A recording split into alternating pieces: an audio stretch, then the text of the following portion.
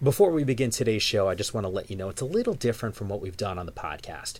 If you're listening around kids, you might want to listen with the headphones on, as it does contain some mature content. Some of the stories are about violent crimes, and I really just don't want to catch anyone off guard. I had a tryout with the Bears that lasted about as long as my combine workout. Lasted all about 10 minutes. I remember Coach Ditka about halfway through the workout said, "Son, you were born 20 years too late, and this game and this league has passed you by." When I realized that this football dream was crashing, I became involved with the Bureau of Alcohol, Tobacco, and Firearms, which was the leading federal agency for undercover work. They're well known as America's violent crime police.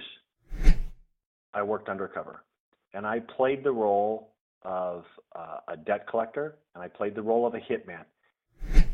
So when my true identity came out, oh my goodness, the death threats and the violence threats started coming, and they started coming on my family, and they were like threatening my kids. "Now, we know where your kids go to school. You're going to be waiting for your kid to get off a school bus one day, and he's not getting off, and you're never going to see him again." Threats to videotape the gang rape of my wife and make me watch it. They'd issued murder contracts against me to the Aryan Brotherhood, to the MS-13, to some Los Angeles street gangs, all trying to come and get me. In August of 2008, my house was burned to the ground. I lost everything I owned, my house and every possession, to the point where my wife and my kids were literally the next day at Walmart buying underwear because they didn't have a pair of underwear to put on. To listen to your message, press 1. This is the Give Me a Sense podcast. Here's Mike Yale. End of message. I was so excited for today's show. I can't really thank everyone enough for listening, hitting me up on social media at Mike_Yam on Twitter and Instagram. The Facebook page is Mike Yam, and it's been really cool to see the growth over the last couple episodes or so. Every single week, it seems like getting more and more feedback, and the numbers continue to grow. And as you guys know, not having sort of this big podcast network to push the show out, it's kind of a grassroots effort, and it does take some time. Been pretty patient, and it's really coming together very nicely. So once again, thanks to everyone for listening to the show, subscribing it, sharing it is really important, not to mention rating and reviewing on iTunes, Stitcher, whatever platform you use to listen to your podcast. Now, I know we've had a lot of tough athletes on the show. Ronnie Lott is certainly on the short list, Eric Allen most recently, Glenn Parker from the Wildcats as well. And I think they would all agree today's guest is one of the toughest guys on the planet. Jay Dobyns actually played his college football. He started at Arkansas under Lou Holtz for a year, and then he transferred to Arizona. He became an all Pac-10 honorable mention wide receiver in 83 and 84, and he's actually been called the toughest player in Arizona school history. Now, part of that label not only has to do with the fact that he played hurt or really being willing to take on huge hits by the defense, but getting crushed over the middle. But his career after football is really dropped a lot of jaws, including mine. An undercover agent for the U.S. Bureau of Alcohol, Tobacco, and Firearms, he actually infiltrated the Hells Angels gang. Now, he wrote a book about the experience, which was actually a New York Times bestseller, No Angel, My Harrowing Undercover Journey to the Inner Circle of Hells Angels.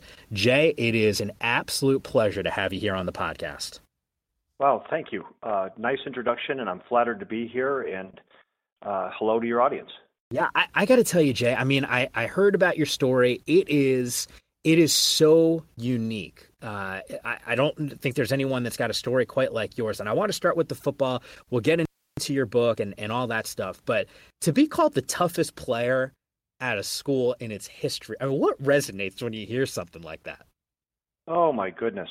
With all the really hard-edge players that have played at Arizona, to be ranked as number one was flooring for me. I mean, it kind of brought me to my knees to think that other people felt that way about me. Very, very flattering, and I'm humbled by it. Do you consider yourself, I mean, the rankings came out a while ago. Did you think of yourself as a tough guy? I thought I was a tough player. I played hard. I was never the biggest, the fastest, the strongest. I could never jump the highest. I was never the most skilled, player on any of the teams that I played on. I just played as hard as I could. I got my money's worth out of every play. I played as tough as I could.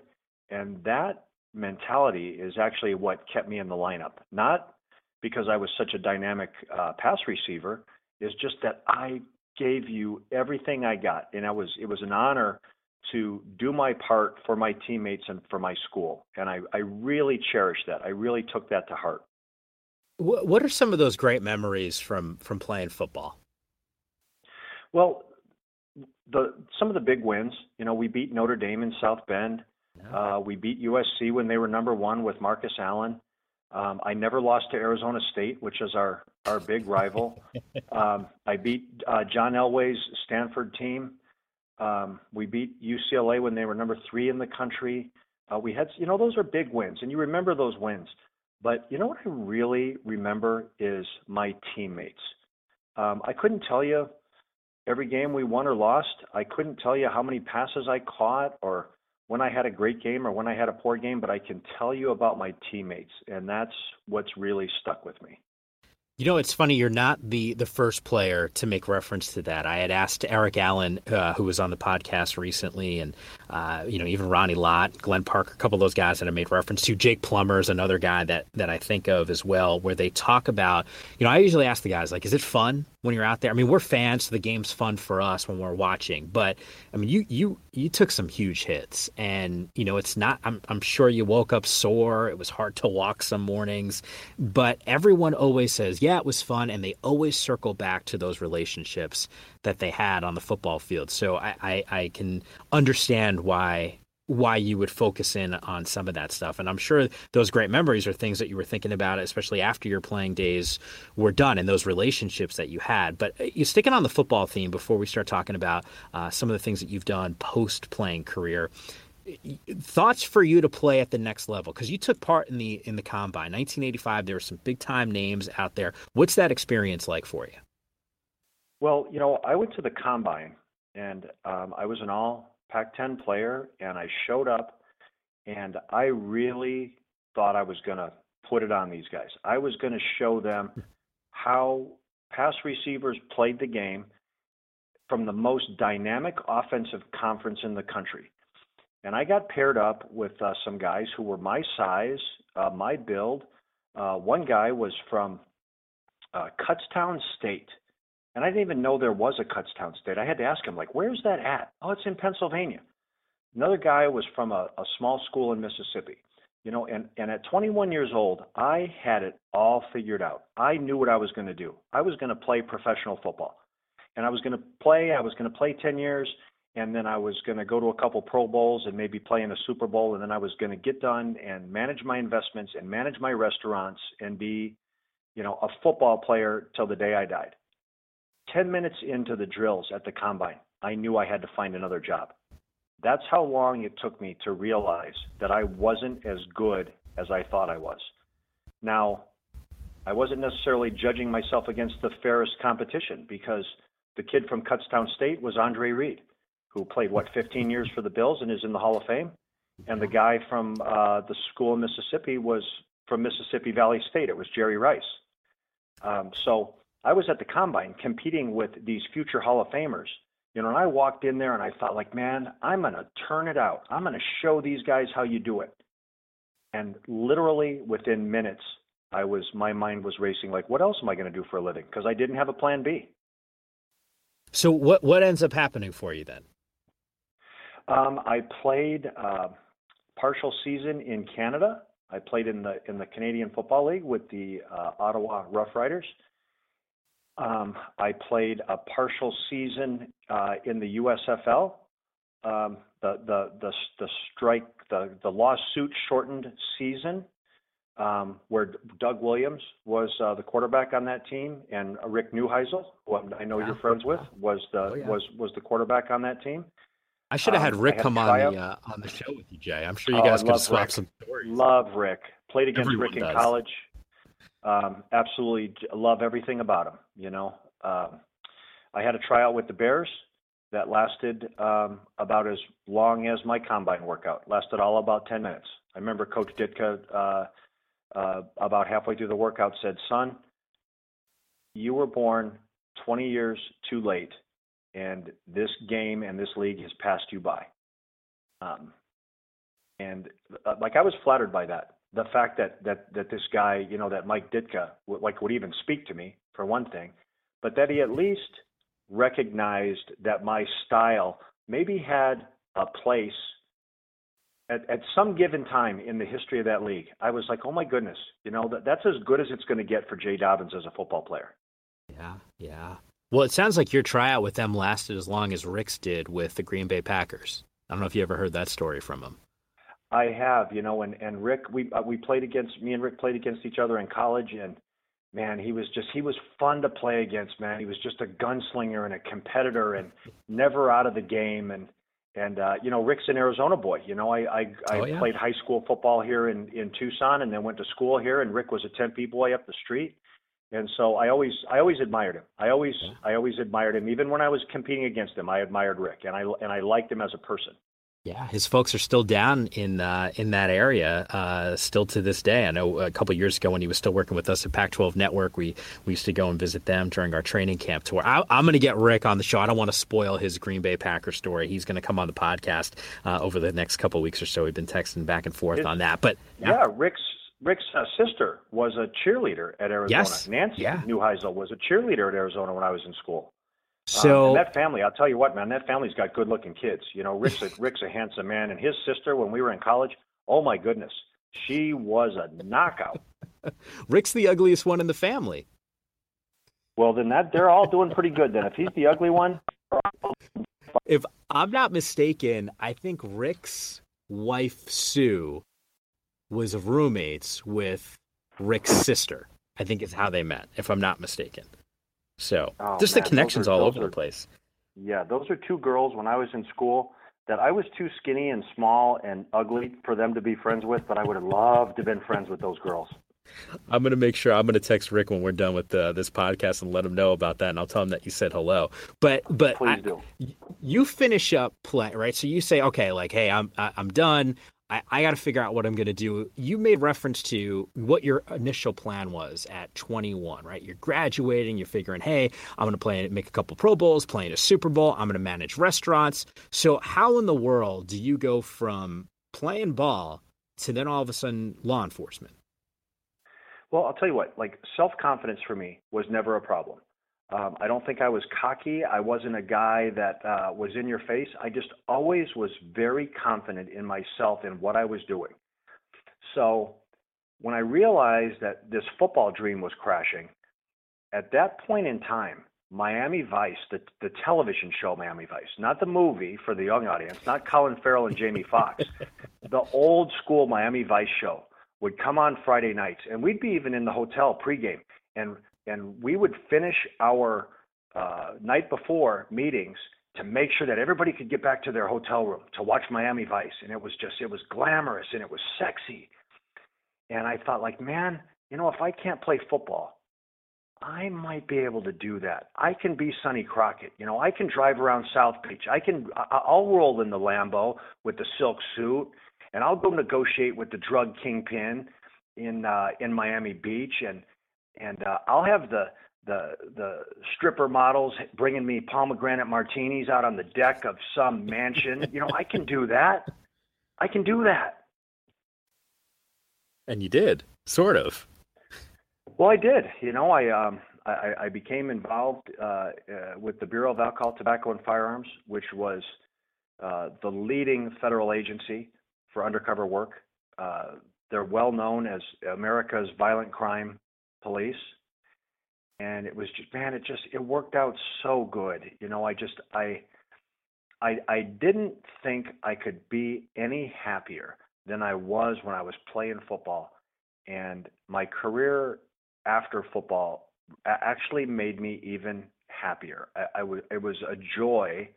It was my honor to handle the dirty work for America, to stick up for people who either couldn't or wouldn't stick up for themselves. I loved every day of it. Jay, what you just described in some ways when you said, hey, I didn't think that I could enjoy life, or I'm paraphrasing what you just said, more than when I was playing football. And yet you describe your time as an agent essentially even better. And I'm glad you classified it the way that you did, because in my head I go dangerous, around criminals.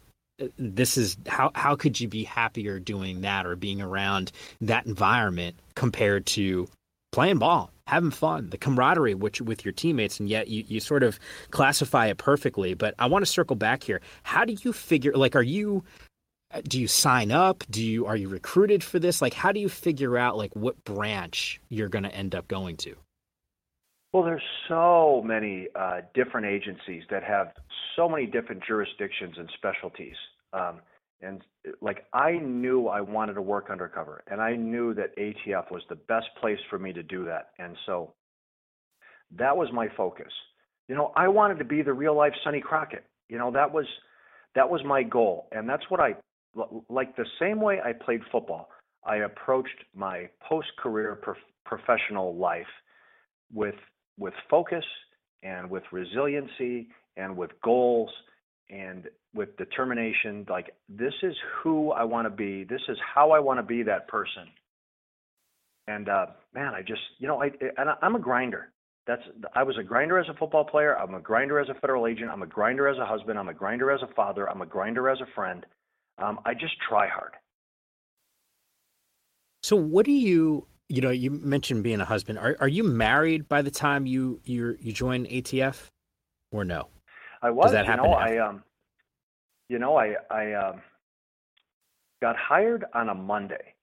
On a Thursday, 4 days into the job, I got taken hostage and shot through the chest. I was shot in the back by a suspect, and the bullet went through my chest, through my lung, and exited the front of my chest.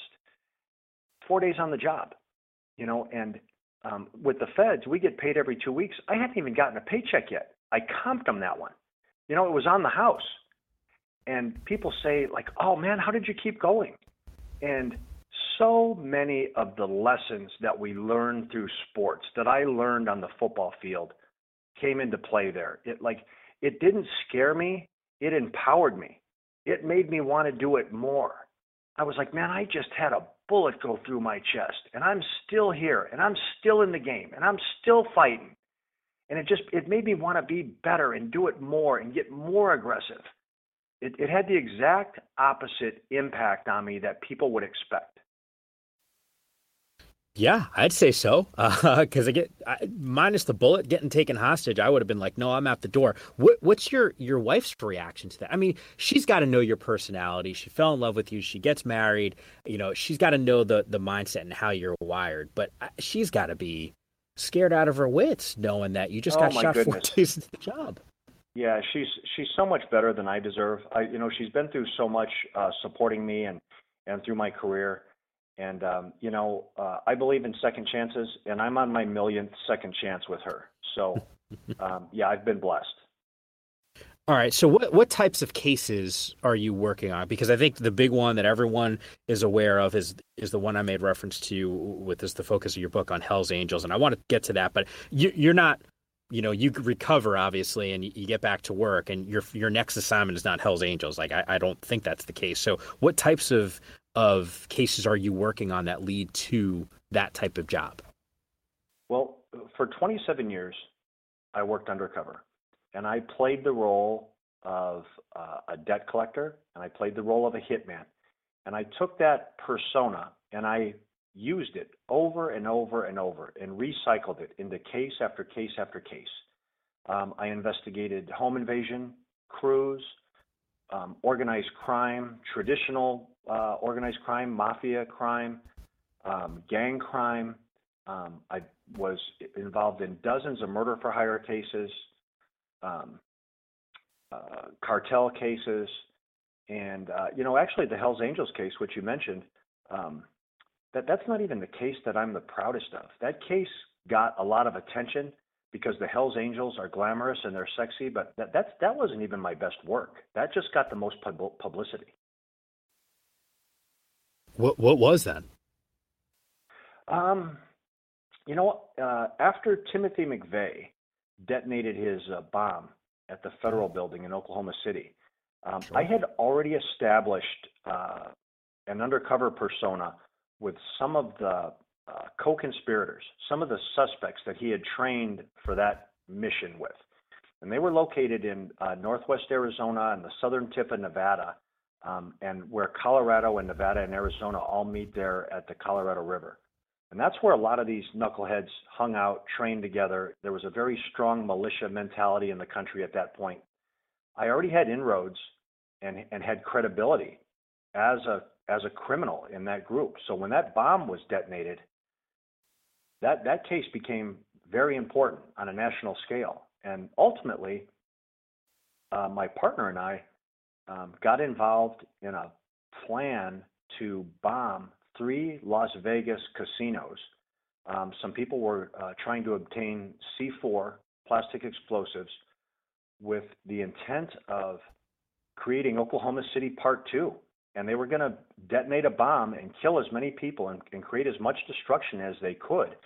And like right in the heart of what they believed to be America's prime area of decadence, Vegas and drinking and women and gambling and everything that they believed to be dirty about America, they were going to attack that. And me and my partner infiltrated that group. We broke up the plan. We actually ended up selling destructive devices, improvised explosive devices, IEDs, which we hear about now all the time from the Gulf. We sold him homemade bombs that he was going to use to commit this bombing murder, and then arrested him. So I take a lot of pride in that, because the death toll, had he pulled this off, oh my goodness, it would have been, I don't even want to think about how bad that would have been. I don't even want to think about it. There's so many places I want to go here. I want to rewind again. You mentioned persona, right? You said debt collector, hitman. How do you, can you explain? I mean, I'm novice. I have no idea. I mean, I watch the movies like you did. Miami Vice was an inspiration. I watch Homeland. I watch all these types of shows. Breaking Bad. That's Hollywood stuff. So when you say, hey, I took on this persona, characterize what that actually means for someone like myself who doesn't truly understand it. Well, I'm a fan of the entertainment world too. I'm a guy that goes and buys tickets and goes to movie theater, and I watch Netflix and I watch television shows, and I love those shows. And the media, film, television, books, magazines, they make my world glamorous and sexy. And they make it seem really, oh my goodness, really daring. And you know what it is? I mean, that's a fraud. That's a counterfeit on the American people. It's Hollywood's fraud on us, because in real life, it is a nasty, dirty, bloody, vomit-covered world. And you're dealing with people who are absolutely despicable, who have no regard for human life. They have no regard for humanity, and they're selfish, and they're greedy, and they're predators. And it's very much different in real life than what we see when we go and buy a ticket and walk into a movie theater. There's got to be some sort of intimidation. Those moments where you're undercover and the adrenaline's going. How do you stay calm in those instances, knowing that it's not Hollywood? It's not something you watch on Netflix or Amazon Prime or whatever, HBO or Showtime. I mean, this is real life. You got shot 4 days on the job. I mean, the reality is these are bad people. You know what, Mike? It's like my job is like anybody else's job out there. It's like your job. It's like being a broadcaster. It's like playing the piano. It's like lifting weights. It's like being a stockbroker. The more you do it, the better you get at it, and the more comfortable you become with it. And then it becomes a matter of you implementing your tradecraft. And that's what it became for me. I got very confident, and I got very comfortable in my role. And so, my analogy may not be the best analogy, but look at yourself from when you started in the media business, when you started as a sportscaster, and then look at yourself now. You're going to say, man, I'm so much better. I'm so much more confident. I'm so much more self-assured. You know, like all of us have that in our profession. I just happen to have a profession that, you know, causes me to cross paths with predators. But the process is the same. So what you're describing to me is I am maybe the most badass sportscaster there is, based off of your analogy, which I like. I'll go with it. Believe that. Absolutely believe that. I'd like to set up a cage match with a bunch of you guys, and I guarantee you that you're the guy that ends up at the top of the ladder and rings the bell. Yeah, just make sure they're smaller than me, and that might be harder to find a group of us that are shorter than 5'8" that you can set up that cage match with. I bet you could take Vin Scully. You know, Vin Scully's like, when you think of the voice of sports, you know, like it'd be hard to find a more recognizable voice from our generation than Mr. Scully. I guarantee you could take him. You know what the problem would be? We'd be in the cage match, and Vin would say my name, and I'd freeze because I just want him to keep talking. Right. That's what would end up happening. So, but look, I get where you're going with this. You become comfortable in those roles, which is still crazy, I think, to me and probably anyone who's listening to this podcast right now, considering the demands, the pressure. How you know, an actor, I've heard this before, and I've never acted, but an actor tries to find himself in and really take on that character. And I think that's probably in some instances what you're doing when you're undercover. But how do you draw the line? Like, how do you make sure you're not on set anymore? You're living. When you're at Hell's Angels, you're around these guys constantly. You're hanging out with them. They become your friends, and I guess in some instances, right? I mean, because of those relationships. Sure, I shouldn't use friends, but is that a good way to describe it? I don't want to. Absolutely. I don't think as an undercover operator, you inherit this persona, and then you're out there and you're trying to gain trust and loyalty and confidence and love from the people you're working on. But you can never completely eliminate the human factor from it. You're around people, and maybe they're doing bad things, but you also see the good side of bad people. You know, you hold their babies, you eat with them, you spend social time with them, and you see elements to them that you like. And then, you know, a minute later, they're doing something despicable and violent, and it takes that all away. But if you're a human being, you can never completely eliminate the human factor and like compassion and care for people and enjoyment of other people. So then, Jay, where's the line? And not even just in your relationships, and I want you to answer both of these, but like the line with the relationships you have with these guys that you're trying to put in jail, and also the line in your own head where you are not the guy that you're essentially pretending to be. You're another dude out there. You're yourself. So how do you manage the persona and the relationships and what you need to do to not only stay alive but also do your job? Mike, I'll tell you, this is not a flattering statement of myself. I failed in that. I was not very good at that. To work undercover and to deal with the people that I dealt with, you can't treat it as a hobby. You have to go all in. It has to be 100%, because people that treat that tradecraft as a hobby get killed. And I did it for so long that I became that person. I started acting like my persona outside the job, in my social life, with my family. My family will tell you, man, there was a point in time where I was a very unpleasant person to be around. My wife would tell me, hey, man, I know you act like this on the street, but you can't act like this when you come home with me and with our kids. And then my quick response was, well, I'm not a light switch, and I can't turn this on and off. And then she would say, well, you better install a dimmer then, because this ain't flying. You cannot come to this house and act like a debt collector or a hitman or a thug around me and these kids. And man, you know, when I look back at that now, man, that's humiliating for me. It's embarrassing for me to tell that story, but it's so true. I would be in my personal life, I would like sign a signature, like to sign a document, to sign a check. I would sign it Jay Davis, because that was my undercover name. And I'd have to rip it up and tear it up and say, like, wait a minute, I'm not Jay Davis, I'm Jay Dobyns. Wow. What?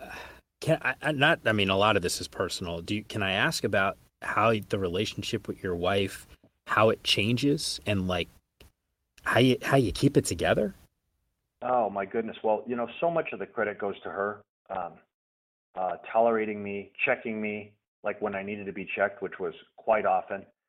Man, we had some very struggled times, very, very hard times, times where we like had separated from each other because I was, I had become intolerable. And you know what? I was so caught up in what I was doing. I had developed this, like almost this hero syndrome about myself, where I felt that like what I was doing was so important and I was taking care of people and I was protecting people that I expected my family, my wife and my kids to tolerate that behavior from me in my personal life as their contribution to my mission. And they didn't sign on for that. They didn't sign on for me to be Donnie Brasco Part 2. My kids wanted a dad. They wanted to go ride bikes and play catch and jump in the swimming pool and go to movies and read books. They didn't care if their dad was super cop or not. And at that point in my life, again, very humiliating to say, man, I failed them. There was a point in my life where I abandoned my family in exchange for my career because I felt like I was so important and I was doing something so important. And in hindsight, I would do everything again. I would do my job again. I would just do it better. I would handle my personal life better. I would do my job cleaner. Jay, paint the picture for the audience that are trying to understand what not just you, but just undercover agents in general. How much interaction is there with their family? I mean, you made reference to it. Hey, I think we all understand everyone's job, right? You're going to miss certain things, soccer games, hanging out with your kid. I mean, that just happens sometimes because of work. But with what you do, I mean, you're a different person. You're signing checks with a different name. You are completely not the person that they've known their entire lives. So how much interaction do you have when you're on a case? It depends on the case. It depends on the investigation. It depends on the depth of the infiltration. Like for example, during the Hells Angels case, I didn't spend much time at home. And when I was home, it was mainly just to keep my family functioning. Come home, mow the grass, pay the bills, pat the kids on the head, have a cup of coffee with the old lady, and that was back to work. And that's no way to run a family. That's no way to raise kids. For years during that case, when I'd leave, my son, who was about 8 at the time, would run out in the yard and he would grab a rock out of the yard. Dad, don't leave yet. And he'd give me a stone. And for 2 years during that case, during my very infrequent trips home, he'd give me a stone. And for 2 years, I believed that he was giving me good luck charms. And towards the end of the case, I'm getting ready to leave, and he brings me a stone, and I was trying to comfort my son. I was 40 plus years old, and he was, 8. And I was trying to comfort my son, and I said, thank you for all this good luck. And look, here I am, I'm fine. And my kid looked at me, and he said, Dad, those aren't for good luck. Those are for you to put in your pocket. And when you think someone's going to shoot you or stab you or hurt you, you can put your hand in your pocket and you can touch that stone. And that's like me being there to help you. And that might have been the lowest moment of my life because I had become so consumed in my role that an 8-year-old boy had to teach his dad what my job was. My job wasn't to this hero syndrome to sacrifice everything for world's benefit and for the nation's safety. My job was to raise good kids, and I was failing. You ever think about quitting at that point? I readjusted my mentality. I know that. I don't think I've ever quit anything. I don't think I've ever quit, but it was eye-opening. It was eye-opening to have your son, your child, explain to you in his way what your job was. And he wasn't trying to do that. he'd been giving me, what I believed to be good luck rocks. And what he was doing was trying to give me a part of his life to say, man, when things are bad and when they're dangerous, I'm with you, Dad. I'm there with you. I can help you. Oh my goodness. I look back at myself and I look at that, and it's, I'm telling you this story, I'm telling it to you with brutal honesty, but it's humiliating to tell that story. I don't like it. I don't like the story. I hope I become a better person since then. Jay, was that, were you doing the Hells Angels investigation at that point? Yes, I was. Do you remember that moment heading back to wherever you were going to meet with the gang, or I don't know if I'm using the right verbiage, but do you remember what that ride was like when you were leaving your house? Oh, you know what? I'm not a big tears guy, but I remember tears rolling down my cheeks. I remember thinking, man, is it worth it? Has this 20 plus years of doing this, has it really been worth it? And then I think about some of the accomplishments, and some of the good things that happen, and some of the cases that I worked on, that stopped violent acts from happening, or where I caught a violent criminal. I have to say, yes, it was. I could have done my job cleaner. I could have taken better care of my family along the way. But, the same thing happens to us in sports. We get so consumed as athletes with what we're doing that you have to be all in to achieve, to excel. And we tend to forget about other things in our life that are important. And that just reminded me, hey, you know what? You're not as important as you think you are, and there's other things in your life that have a greater value than what you're doing. Jay, I'm gonna give you an analogy, and this is probably the worst analogy ever, but I always say for anyone who's on air, you do a radio show or a TV show, if you're having a bad day, it doesn't matter. You can pout in the breaks, you can pout before you get out there, you can be upset, but as soon as the light goes on, it's game time, right? I mean, it's the first time someone's watching you, the last thing you want to do is give them a bad impression. Got to do every show like it's the first time someone's watching. That's always been my philosophy. And yet, I'm just like everyone else. I have bad days. You just told me that story about your son. In my head, though, like you're doing, I'm on. Look, if I mess up on TV, maybe it's a little embarrassing. Maybe I know the mistake. Most people might not even pick up on it. How do you, when you have a different persona, you just left your son, you're emotional, you got to head back on the job now, where you are a different person. How do you like psychologically handle that situation? Like you can't really have a bad day. Like how do you explain a bad day? You can't, right? Yeah. I mean. You don't have that outlet. You hit it on the head, though. Like I had bad days. And I had days, like in sports, where I probably performed below what I felt I should have and felt like I could have done better. I could have played a better game. I could have been better today on this case. But I think you hit it on the head. And this is the mentality that I've taken forward in life. That if you're having a bad day, if you're sad, if you're angry, who cares? No one cares. So I just make myself happy. I wake up and I say, I'm going to be happy today. And bad things happen and things that I wish didn't happen, or, I make mistakes every day. Every night I hit the pillow and I say to myself, okay, like I count the things that I did wrong, that I said wrong, wish I did, that I, should have done that I didn't do, and vice versa. And you can be as pathetic as you want to be, but no one cares. They expect you to be good. They expect you to be happy. So that's what I do. I'm happy. Jay, I haven't even really gone into the whole Hells Angels deal. Do you remember how you got assigned to that? Like, what's that process like? Well, the case agent, the agent that was leading the case approached me and said, I want to take a run at these guys and I need an undercover agent. And to be honest with you, I said, yeah, I can name 8 or 10 guys off the top of my head who I think would be a great fit for this. I wasn't a biker investigator. I wasn't intimately familiar with the culture and the protocols. And he insisted that it was me and convinced me that I should do it. And I've always been up for the challenge. I love being the underdog. when I was a receiver at Arizona. I was 6'1" and 175 pounds, and I played in the slot, and I ran routes over the middle. I love being the underdog. I've never been afraid to get knocked down, to get hit in the mouth. And I think that's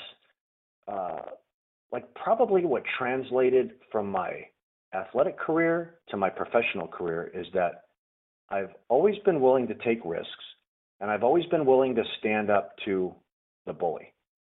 I'm not even necessarily sure that I'm good at it, but I'm willing.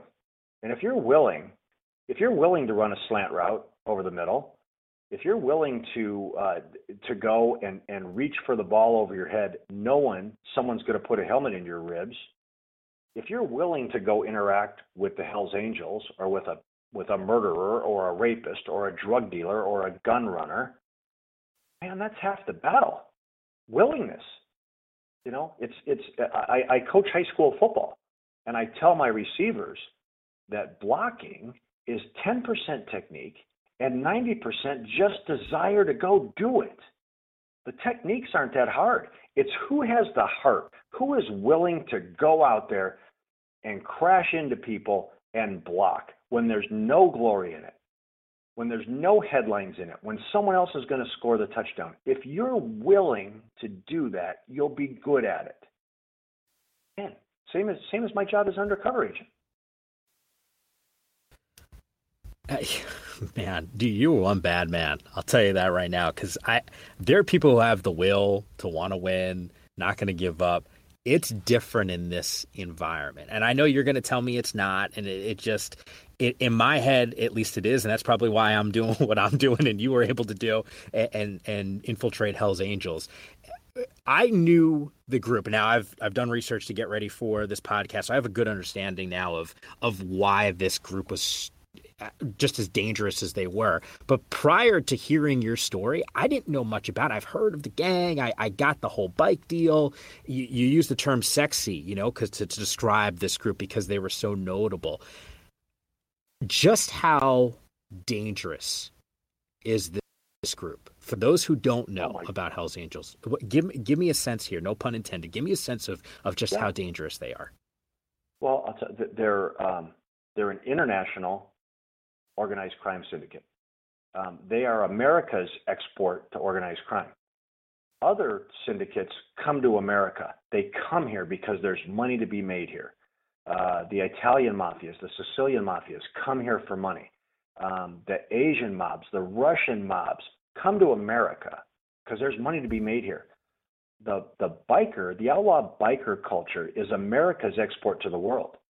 The Hells Angels are on every continent with the exception of the ice caps. And the only reason they're not there is because motorcycles don't run at 60 below and there's no one to make money off of, or they'd be there too. They churn billions of dollars, some legally, a lot of it illegally. They're heavy in the narcotics trade. They're heavy in violence. Man, in my time there, you name it, I saw it. I experienced it. I was around it. Murder, rape, gun running, drug dealing, extortion, assaults, arsons, beatings, like the mistreatment of children, the mistreatment of women, every vile thing that you could think of, I experienced in that case. How do you infiltrate a group like that then? Skill, expertise, experience, willingness. Like in sports, we watch film. We watch in football. We watch film. We watch game film. We study the opponent. We study the enemy. I studied these guys.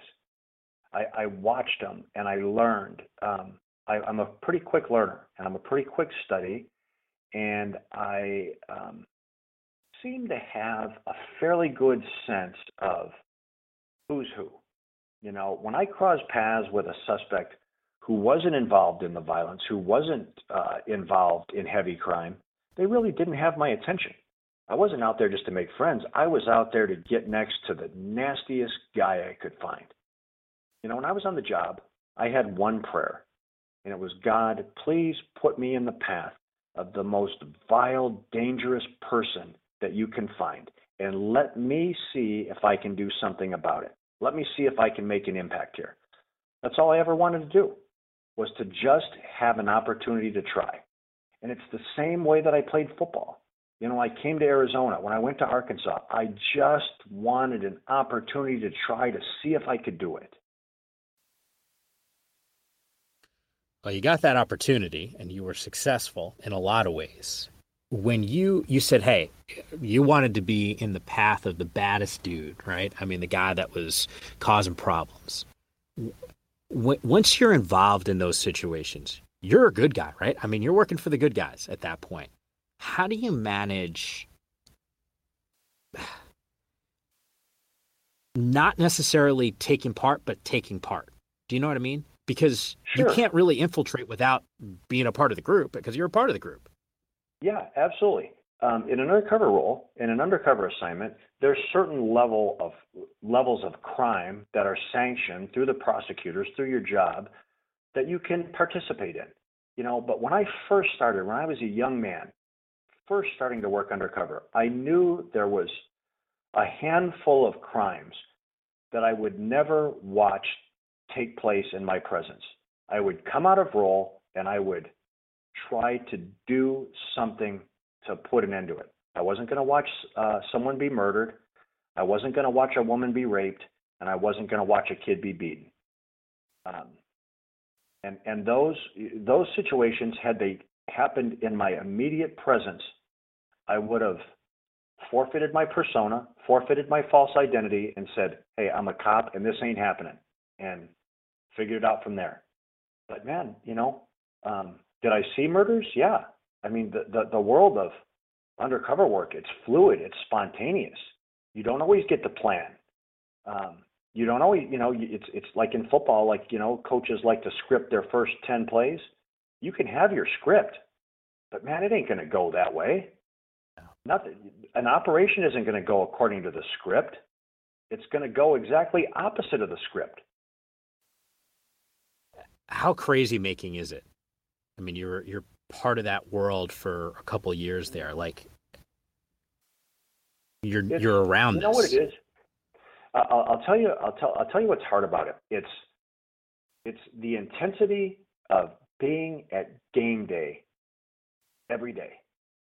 When we play football, we ramp ourselves up during the course of the week, and then as a college football player, you time yourself mentally and emotionally and physically to perform and to explode on Saturday afternoon. And then Sunday you catch your breath, and then Monday you start that ramp up again. And you know when and where that time to perform and to be on, when it's going to be and where it's going to be. The difference is, in an undercover role, is that every day is that game day, and every day you have to be mentally prepared. And your night might end at 1 a.m, but if someone knocks at your door at 3 a.m. and says, "Hey, come with me, I'm going to go do something," it's game day again. And sometimes you haven't had the chance to emotionally psych yourself up for what's coming. And so you have to be on your game all the time. And when you're on it all the time, to be honest with you, the hardest thing is the stress, managing it, trying to get solid sleep, trying to get rest. And it's difficult. It's physically it's draining, but mentally and emotionally, it takes the people that do it for a living and do long-term infiltrations, takes a special person mentally and emotionally to be ready for a kickoff at the snap of a finger any day, sometimes multiple times a day, versus just being ready mentally at 1 o'clock on Saturday to perform. You have to be ready to perform any second. This might sound silly, but you played football at the college level. You went to the combine. You were able to play a little bit. You ever worry about some of these guys recognizing you? I mean, it's football. You're always wearing helmets. I always say this, do seminars sometimes, and you talk to students and you say, hey, there's a reason why basketball players, baseball players, the soccer players, they get maybe some more endorsements, tennis more so than football guys, just because of the whole aspect of the helmet and covering their face. But does that ever cross your mind? I mean, because you're a good player. It's a good question, and I get asked that. Especially, I did a lot of undercover work here in Tucson, where I played high school football and played college football, and I got a fair amount of notoriety. I mean, the media and the press were very kind to me as an athlete, very flattering to me. But the truth is that people in the criminal world, people that I was dealing with, generally don't read the sports page. They generally don't go to football games. I had very few incidents over 27 years where someone said, hey, man, I know you. I recognize you. There, like only maybe a handful of times. Now, maybe that's a reflection of my athletic career, that after playing, that no one recognized me, no one remembered me. But when I was in college, I was a young man, and man, I was the milk and Oreos guy. I was the workaholic. I wasn't the party boy. I was the weight room, film room, extra practice guy. And then as an undercover operative, I was the bar guy. I was, shaved head and goatee and tattoos and earrings. So my physical appearance from my days as an athlete to my days as an undercover operative, man, I don't even recognize myself when I look at those old pictures, with long blonde curls, pretending like I was, Phil Elliott in North Dallas 40. You just said, hey, most of these guys, they're not going to football games. Okay, that's fair. What's happening with these gangs? I mean, we all have, most people listening to the show, they get up in the morning, they have their daily commute to work. It's no one really has a 9 to 5 anymore, but you get where I'm going with this. They have their jobs. Sure. That's what they do. What do gang guys do? Like, what's their 9 to 5? You know what? They're really no different than any other element of society. They hang out with people that look like them and act like them, and which, I mean, in a sense, in a very broad sense, is what causes some of the social issues today, is that we hang out and we identify and we live amongst people that look and act like us. So they do what they do. They party and they in their world, they're celebrities with that patch on their back, and they're worshipped and they're idolized. And they like that, and they put themselves in places where that is appreciated. Which is like socially, just like you didn't ask this question, but I think it's a natural evolution to the interview. As a law enforcement officer, when you look at the social issues today, when you look at Black Lives Matter and the dislike for law enforcement, and man, it's so heartbreaking for me because I grew up as an athlete. I grew up around African Americans. I was in locker rooms with African Americans. They were some of my best friends, are still some of my best friends. Guys that I competed with, that I played with, who have my love, who would literally step in front of a bullet for me today, and that I would step in front of a bullet for them.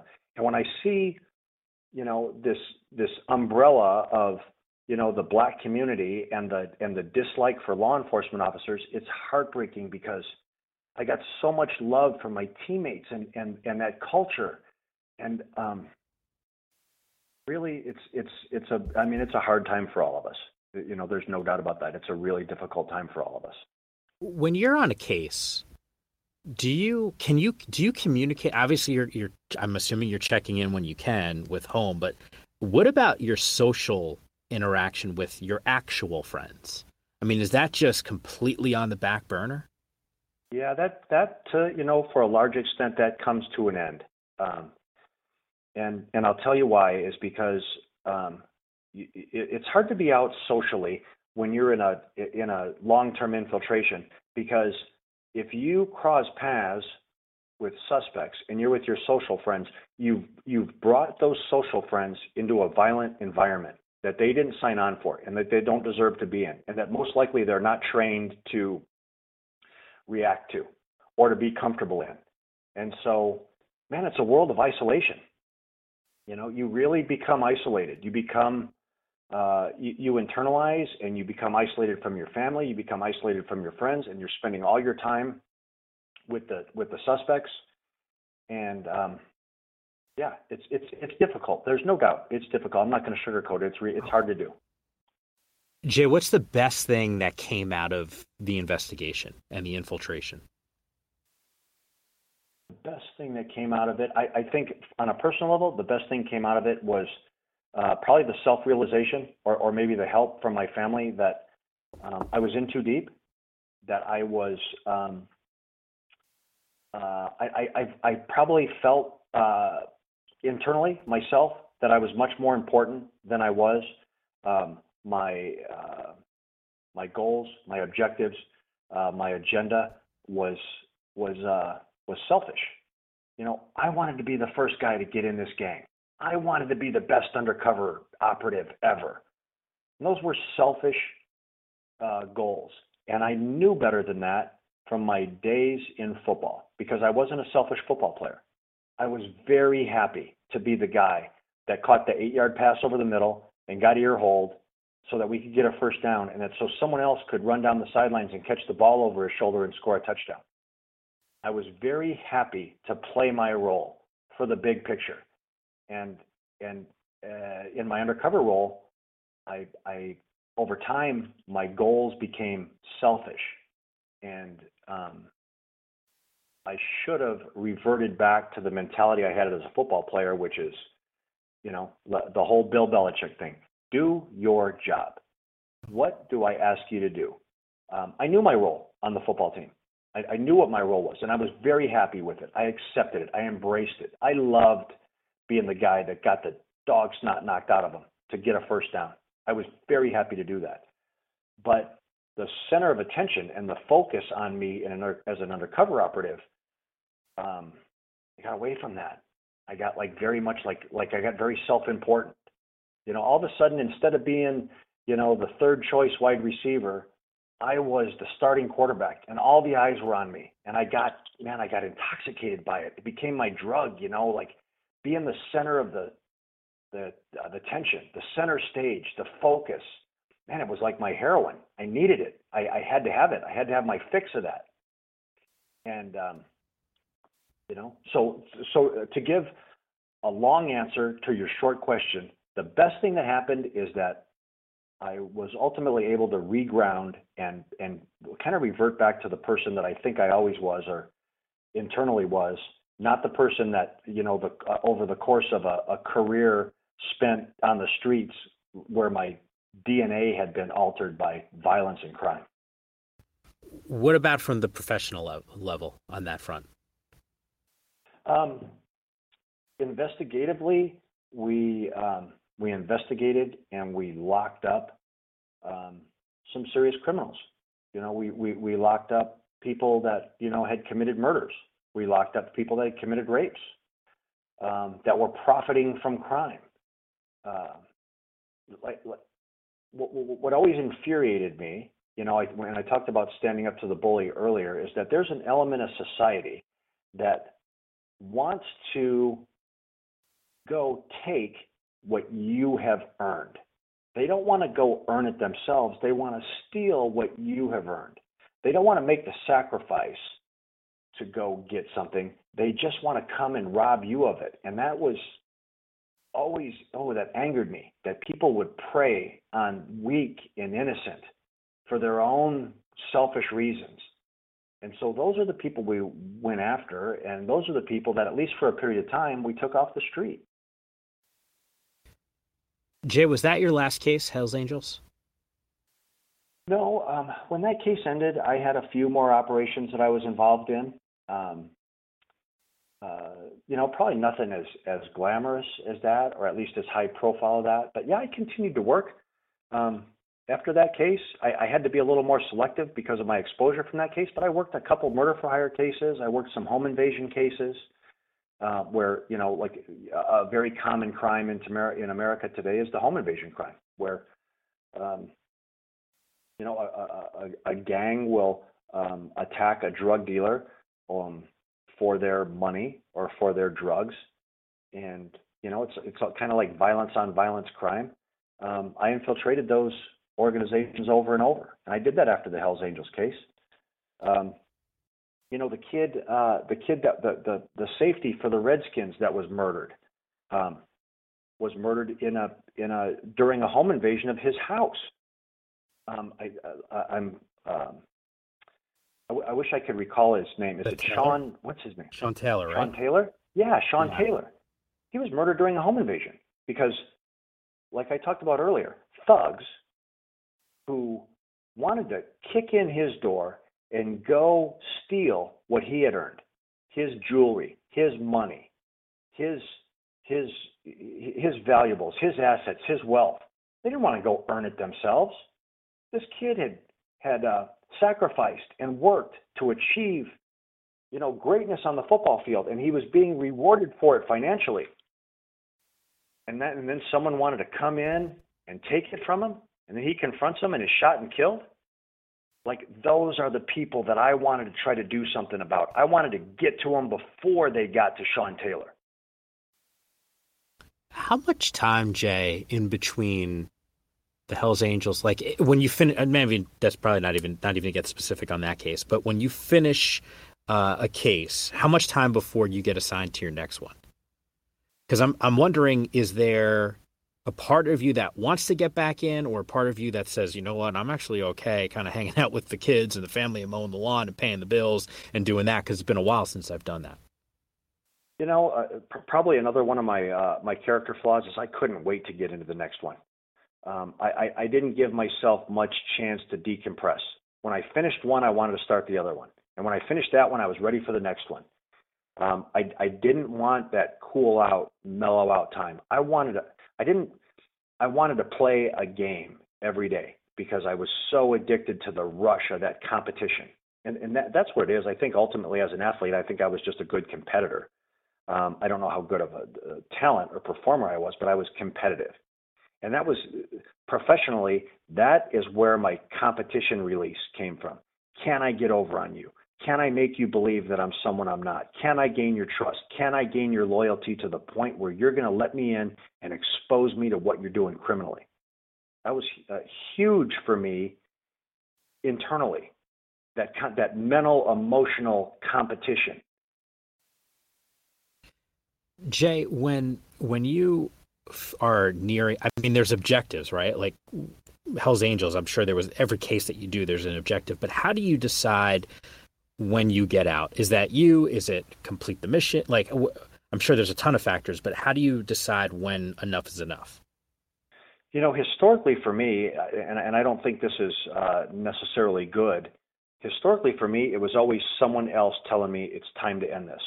It was always a case supervisor or a manager saying, it's time for you to come out, because I never felt like I was done. We may set goals at the beginning of an investigation. This is what we want to accomplish. But even after we accomplish those, you're meeting people, and it's always continuing, and there's always something else to do. And so in my mind, it was never over. And they'd be saying, hey, it's time to come out. And I'd be begging, no, let me stay in. I can do this guy. I can do more. Let me chase this lead. And so I was usually drug away from those cases versus saying, okay, well, we accomplished the mission here. We met our goals. Time for something else. I was like yanked out of cases, drug away from cases, kicking and screaming because I wanted to stay in role and I wanted to keep working and try to do more. Wow, that's wild. I would think. I mean, but the mentality that you have heading into these cases, I mean, you're so driven to try to get the most out of it. I'm curious because while I was researching, doing a lot for this show, I know there was a fallout, though, from the Hells Angels case. So you worked a couple cases. I actually thought the Hells Angels one was your last one. I was surprised to hear that you did a couple more. So explain how things went south from the Hells Angels case to the point where, your house gets burned down. There's a hit contract on. I mean, that's wild to me. Well, that's your world, right? I mean, you saw that firsthand. But what happened there?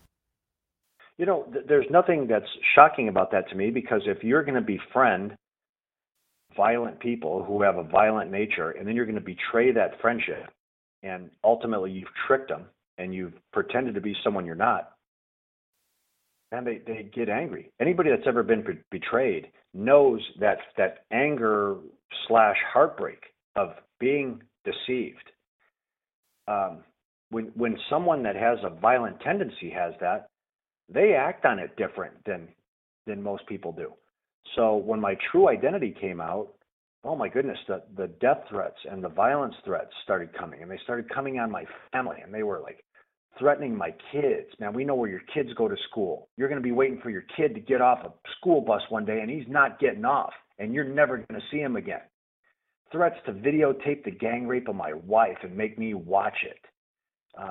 They'd issued murder contracts against me to the Aryan Brotherhood, to the MS-13, to some Los Angeles street gangs, all trying to come and get me. In August of 2008, my house was burned to the ground. I lost everything I owned, my house and every possession, to the point where my wife and my kids were literally the next day at Walmart buying underwear because they didn't have a pair of underwear to put on. All those, that's, Hey, how do they find out where? Sounds, how is that possible? It sounds cavalier. Yeah. It sounds cavalier. It's the cost of doing business. If you're like, no one held a gun to my head and said, hey, you have to work undercover. No one twisted my arm and said, you have to go work on the Hells Angels. You have to be a hitman. I did it because I wanted to. And I knew that there were side effects. And so I think to answer your question, they found out just through the legal process. In America, which makes our system, our legal system, our justice system great, is that as someone's who's on trial, you have the right to confront your accusers. Well, I was the accuser. I was the guy that had gathered the information and gathered the evidence and was taking the stand. So all of a sudden, Jay Bird Davis, the biker, the criminal, is really Jay Dobyns, the undercover agent. And these guys are smart. Gangs across, I don't care what gang we're talking about, they may not be book smart. They may not be college educated, but I'll tell you what, they have their PhDs in the street, in violence and intimidation, and they're really good at it. When your house gets, I mean, I don't know how else to describe this, and this might sound, you use the term cavalier, I almost feel like a kind of a jerk saying this, but they burn your house down, they know where you live. Like, what sort of stops them from, just say it, I mean, kind of finishing the job, you know what I mean? Like, they know where you live, they burn down your house, so they can find you. Well, like, people roll their eyes at me for this, and I get it. But what I wasn't going to do is I wasn't going to be a coward. I wasn't going to live in fear. I was going to live with concern. I've seen firsthand how violent they can be. I'd experienced it in my personal life, how violent they could be, but I wasn't going to live in fear. I was going to live with concern. And after my house got burned down, I felt, and I know people are just going to be like, man, what's wrong with this guy? I felt like I had to make a stand. And I rebuilt that house, and I moved back in it. And I had a continuing dialogue with some suspects who I met with face to face. And I told them, hey, look, here I am. Whatever your problem is, let's figure it out. We'll figure it out right now. And we'll either all go to the hospital or we'll all go to the morgue, but let's figure it out. But you stay off my property and you leave my family out of this. They had nothing to do with it. I'm not sure how else you handle it, to be quite honest with you. What else are you supposed to do? Run, hide? Man, in today's world, with the internet, with everything else, I mean, you can only hide. I mean, maybe if you're a CIA officer and you've got, the whole infrastructure of the intelligence community behind you, if you're Jason Bourne, you might be able to do it, but me and you can't do that. Yeah, but isn't there protocol? Aren't there things that are set up for agents that do undercover work? Like, how are you not protected in these environments and in these situations. No offense, Jay, you shouldn't be the guy that's confronting suspects saying, leave my family out of this, rebuilding your home and going back in it. Like, that shouldn't be happening, right? I'll tell you what, and this actually makes me grin. We have a witness protection program. The marshals run a witness protection program. That witness protection program is for informants and sometimes for victims. It doesn't apply. Like, law enforcement officers aren't eligible for that. So, for example, if you're Sammy the Bull Gravano and you have 17 murders on your belt and whatever else, and you decide to inform and to testify against John Gotti, you can go in the witness protection program. And then they move him to Scottsdale, and then he sets up an ecstasy ring and gets busted again for being a drug dealer in the witness protection program. But if you're a federal agent or a state or a local officer, there is no such thing. You're on your own. Does it make sense? No. Is it reality? Yes. You know what? Theory and reality are two very different things in that world. There's also theoretically, we would take care of those people. In theory, we would protect them. In theory, we would value them. The reality of it is you are on your own. How is that possible? My mind is blown right now hearing that. That is, you're saying, hey, the reality. There's also common sense. That's. Well, just look at the political arena, Mike. You're talking about common sense. Yeah. Where is it? Look at our government today. Look at politics today. Look at the people that are leading our country and making laws and making decisions. Logic and reason and common sense, do not apply. That's abundantly clear. And I thought it was bad enough watching the politics. Hearing your story, I'm like, this is next level chaos that you've had to deal with. You mentioned something, Jay, with regard to the trial process. You go to trial. You go from, biker guy, tattoos. I'm assuming you walk into the courtroom suited up, shirt and tie maybe, and you take the stand. What's the connection, like the eye contact, the emotions, the feelings that are involved when you're on the stand and you're seeing the dude that you're about to put away sitting right across from you? Man, it's pretty trippy because prior to trial, what suspects knew me was as this criminal, as this hitman, cut off camos, shorts and flip-flops and a wife beater t-shirt and a skull cap and wraparound sunglasses and tattoos. And then they see you in a suit and a tie with your hand raised, swearing to tell the truth and taking the witness stand as a federal agent. So it's trippy.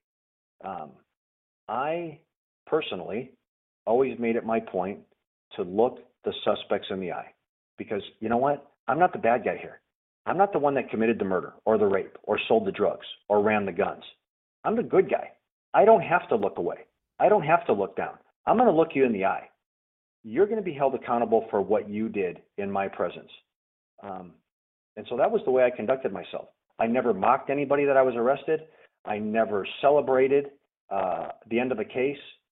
I never looked to crash anybody's life that I was investigating. Sometimes those things happened. That was never my objective. My objective was to represent the good and innocent people in our country and conduct investigations using covert techniques. And what I did and what I found out and what I was present for or heard or saw or participated in, I was going to testify about that honestly. And I didn't have to be shy about that. You talked before about when you were on these cases, the relationships that you develop with, essentially the suspects that are out there. I'm assuming those connections were not just with them, with their family members as well. You mentioned holding babies. Yeah, when you're in a long-term infiltration, you're dealing with some really rough people. But does that mean everybody in their world is rough? I'll tell you this. Every Hell's Angel, every guy out there wearing a Hell's Angels patch isn't a murderer or a rapist or a drug dealer or a gun runner. Not all of them are. And the ones that are, there's still times in their life where they're normal. So, like I talked about earlier, you can never, as a human being, whether you're undercover or not, you can never eliminate the human factor. At least I was never able to do that. I was never able to completely relinquish, compassion and sympathy for people, for their families, for their kids, for their wives, girlfriends. I never got beyond that where I just didn't care. I always cared about them. When I had people that I locked up for like a pretty good chunk of time who got out and contacted me and said, thank you. Had you not investigated me, had I not gone to prison and been held accountable for what I did, I would have never seen the light. And there's people out there that did some pretty vile crimes that I convicted them for that are out there making a positive contribution to society. And I think there's probably some cops who'd roll their eyes. Man, I'm happy for them. I'm happy to see someone get a second chance and see the errors in their ways and go try to make a difference or at least earn an honest living. I'm not, I ain't saving anybody. I'm nobody's knight in shining armor. I'm no hero. But when someone figures it out, man, how do you not shake their hand and say, well done?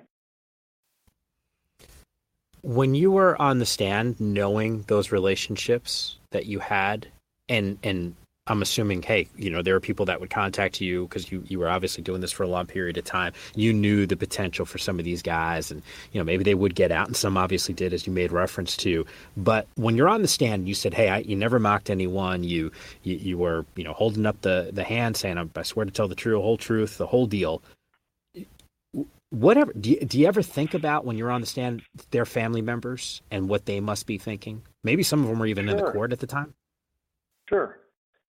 And, you're the enemy. There's, domestic violence is prevalent in our society. And, there's women, that I saw like being abused and mistreated.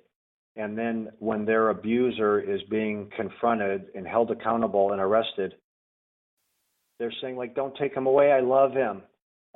And it, yeah. So yeah. Do you feel for him? Absolutely. You feel for him, life's not easy. It's not easy for any of us. And it's especially hard when you're making questionable decisions for your life. Makes it a lot harder. I just realized something in my head, and I should have asked you about this earlier. You said when your house got burned down, you built another house, same spot, confronted people and said, hey, we're going to have it out. I mean, how does that happen? How do you do you find them? Do they, is it I was about to make a bad joke about a ring and run, what teenagers do or kids do back in the day. And I used to do it when I was a kid too, but, right? Sure. I mean, it's not a ring and run. I'm sure it's not that. They don't mind hanging out. They want to scare you. They want to spook you. What's that? What are those interactions like? Are they showing up at the house? Do you go and find them? where they hang out? How does that work? Yeah, I had contact with some people and said, we got to talk. I like at that point, I really, to be honest with you, I had nothing to lose. I was on my own and I was losing. I was getting my ass kicked, threats, violence threats, murder contracts. My house is burned down. They're after my kids. They're threatening to, attack my wife. One of the murder contracts said, hey, we're not going to shoot the guy. We're going to stick him with a needle contaminated with the AIDS virus. We don't have to put a bullet in him. Just give him AIDS. Oh my God. He's going to die anyways. We had guys saying, hey, you want to hurt him? You can't hurt him with a baseball bat on the back of his head. Hurt his kids. That's what will hurt him. So when you have nothing to lose, desperate men take desperate measures. And so was that the right thing to do? I don't know. I just felt like it was the only thing to do. I had to do something. And so, some of the people that I still had contact with and dialogue with, we figured it out. You figure it out. Hey, what does that mean? It wasn't like I was going to run to the government and say, like, hey, help me. No one was helping me. I had to figure it out myself, and I didn't know what to do. I was like one guy on his own, somewhat abandoned, trying to figure out how to protect myself and my family from an international crime syndicate. I didn't have a lot of answers. I still can't believe that you don't have some sort of protection from the government in a situation like that. That is still shocking to me. But you said, hey, we're going to figure this out. What do you say to those guys? I mean, how do you figure out, hey, I just busted you and your boys. They're in jail. I lied to you. I was an undercover agent. I infiltrated your group. What are you going to do about it? Oh, you're going to burn my house down. You're going to threaten my family or my kids, my wife. You're going to do these bad things to me. How do you figure that out? What's there to figure out? I almost feel like if you're solo, Jay, hell, like, don't you go on the offensive at that point? And I mean, I don't want to say anything out of turn here, but don't you sort of say you're desperate? Like, go after them. Like, really go after them. Well, I think, did that cross my mind? Of course it did. But, I mean, we still live in somewhat of a civilized society. It wasn't like I'm either capable or probably even willing to go seek street justice. If I was going to go seek street justice on the people that committed crimes against me, then I'm no better than they are. I'm the same person that they are. I deserve to be prosecuted. That's not how it works. I think when I had that meeting, I think there was maybe some reluctant or some unspoken respect gained that I was standing there vulnerable. I think, to not be too cliche, there is some honor amongst thieves. And I think that, and I told them, I said, look, if you got a problem with me, I understand it. If you got a problem with the betrayal, I understand that. But what did I do wrong? Like, I was a witness to your crimes, and I testified about them. And so, like, I have to be punished for that? Like, I'm not the one out committing the crimes. I know you don't like people that take the stand against you. I don't have a choice. I'm not an informant. I'm not a rat. I'm not snitching on you guys. I'm a federal agent. This is my job to report out to the judge and jury what you did. Not what I did, what you did. Are you scared when you show up to that? Are you armed?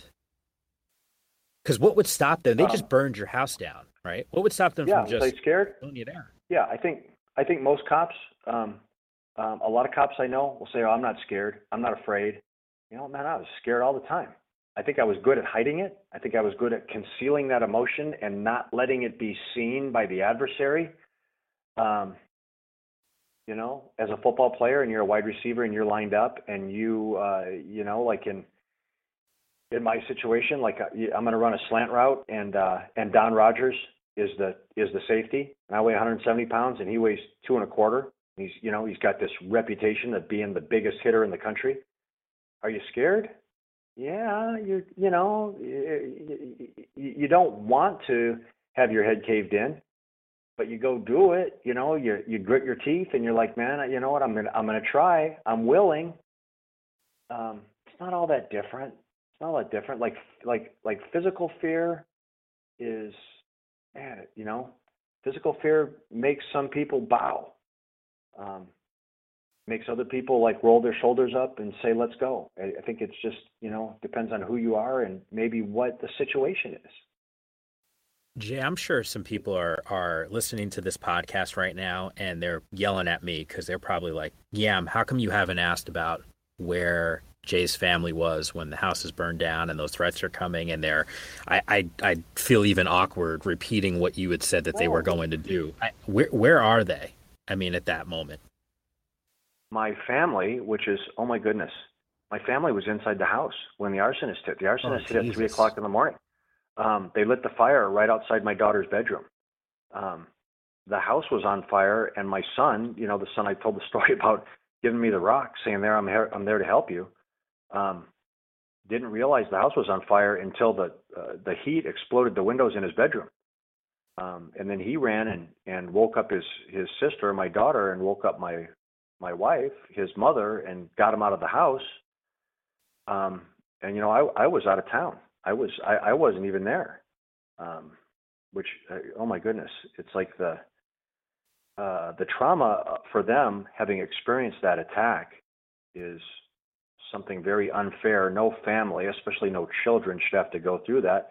I had my own trauma about it, like not being there. A couple days after I'm in the yard and I'm like literally walking around this crime scene that's still smoldering. And my son, who was now about, I don't know, maybe 12 at the time, is holding a claw hammer, like a framer's hammer in his hand. And I said, Jackie, I said, what are you doing with that hammer? And he's like, Dad, he goes, you weren't here. What if they come back? And I'm like, oh my God, what have I done to my family? What have I done? Yeah, my 12-year-old walking around the ashes of his house with a hammer, thinking that bad people are going to come back to hurt him and I might not be there. Jay, how do things... People say, oh, Jay, you're a hero. You're whatever. I'm not a hero. There's nothing heroic about that. There's nothing gallant about that. Well, the sacrifice is huge. Sacrifice, sure. I mean, to make sure that everyone else is pretty safe. I mean, you took, like you told me, you said the investigation was, you took murderers, rapists, drug dealers, gang members, dangerous people sitting in jail. So there's a sacrifice, and I think maybe that's where the hero aspect comes from.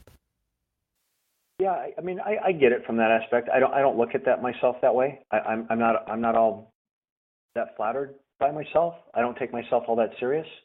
I had a job to do. I did it the best I could. I had good days. I had bad days. There was days when I succeeded. There was days when I failed. There was days when I made good decisions. There was days when I made mistakes.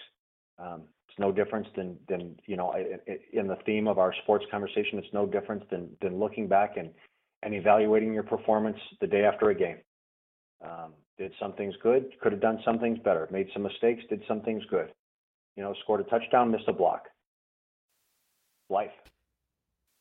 Jay, where do things stand for you personally? I mean, you're no longer an agent. You know, with your family, what you're doing, like where are things now? I do some writing. I found some very success successful, as a writer. by the way. The New York Times bestseller. That's not easy to do. Yeah, and that's I enjoy that. I enjoy the storytelling process. I coach high school football, which oh my goodness, I absolutely adore my kids. I get more out of coaching high school football than they do. Those kids give me more than I can give them. Really, man, just brings a lot of joy to me. I do some public speaking. You know, I've done what I can to rehabilitate some of the battle damage I put on my family.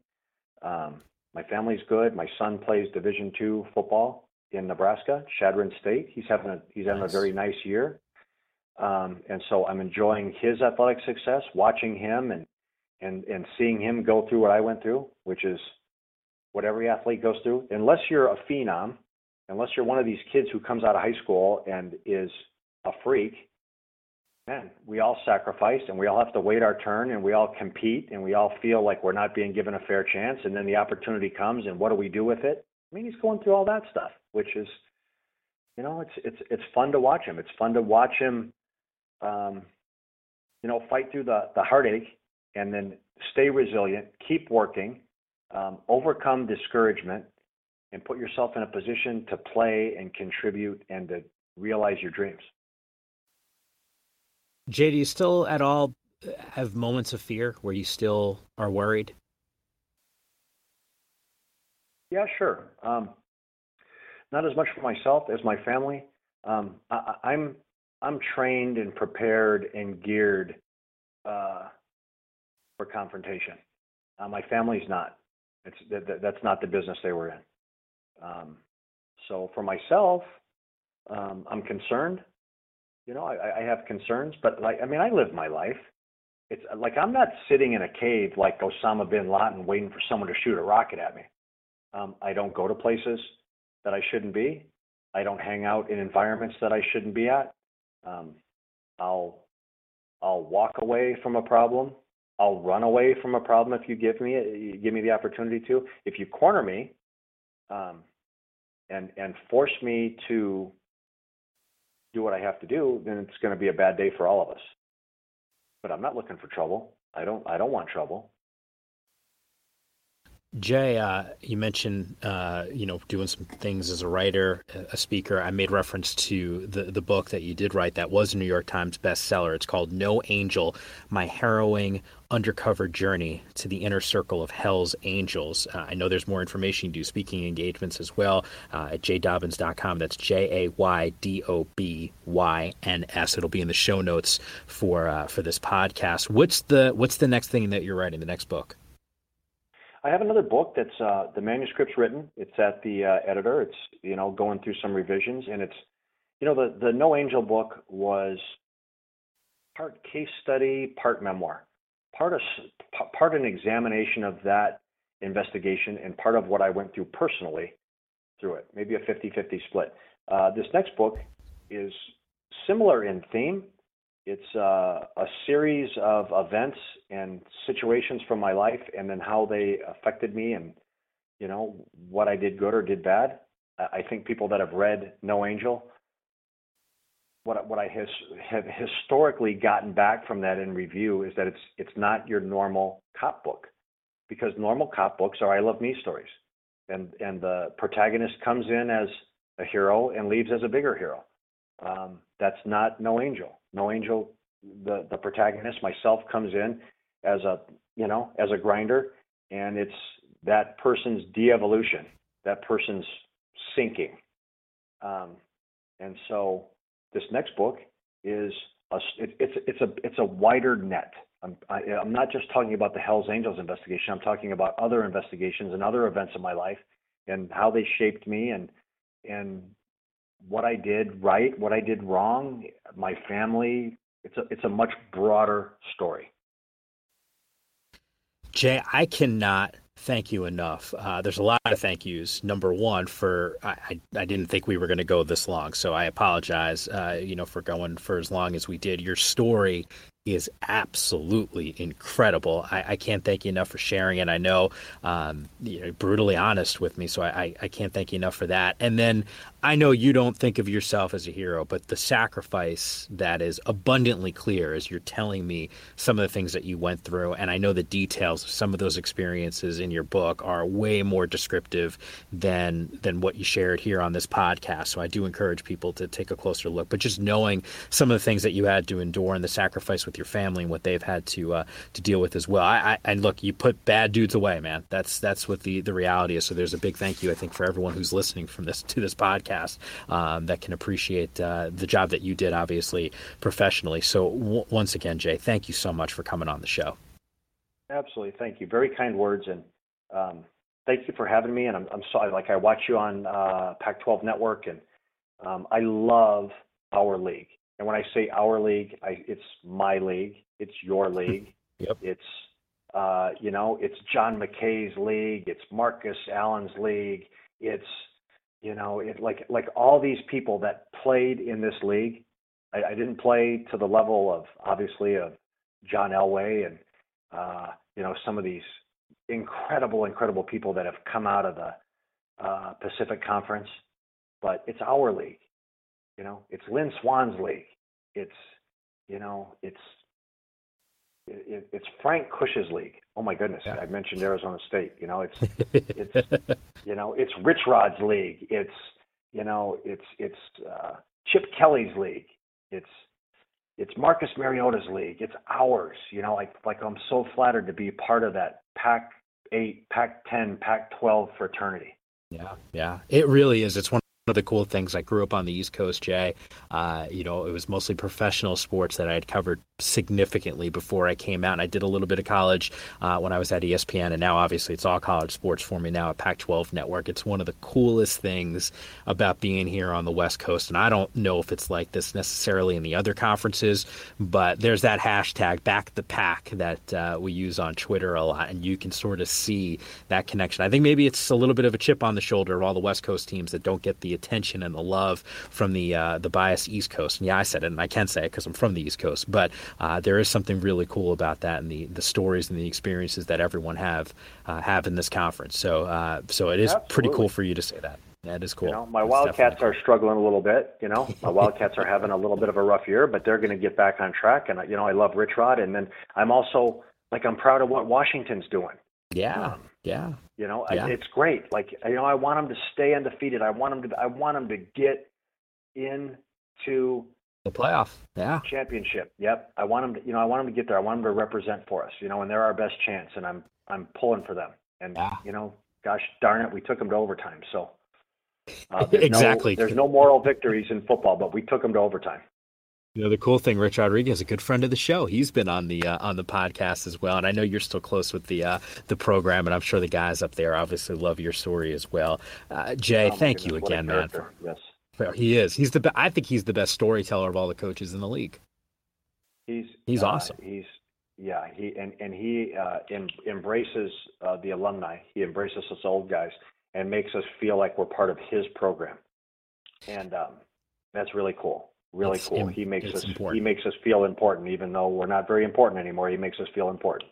Well, you guys were the guys before those guys that are out there now, so definitely still important. Jay, thank you again, man. Mike, thanks for having me. Very flattered, and I enjoyed our conversation. Well, I think it's official. This will go down as the most wild story that you're going to hear on the Give Me a Sense podcast. Just eye-opening on so many different levels to hear Jay's story. Really hope you enjoyed it. I know typically I try to keep the episodes under an hour or so, and obviously there was just so much stuff there to talk to Jay about with regard to infiltrating Hell's Angels and the undercover work that he was doing. So hopefully that you guys enjoyed this, like I said, a little bit longer than normal. And I can't thank everyone enough for the feedback. I know I started off the show talking about people sharing the podcast and sort of talking about how important that was. The feedback is really crucial because I love hearing from you guys, and obviously I'm kind of promoting this thing by myself. But today's guest actually is because of someone reaching out and telling me about Jay's story. So Leighton, I can't thank you enough also for that connection. If you're enjoying the show, once again, share it. That would be fantastic. And continue to rate, subscribe, and review. I know people listen to it on Stitcher and TuneIn, not to mention iTunes. But do what you can to let people know about the Give Me a Sense podcast. Once again, thanks so much for listening.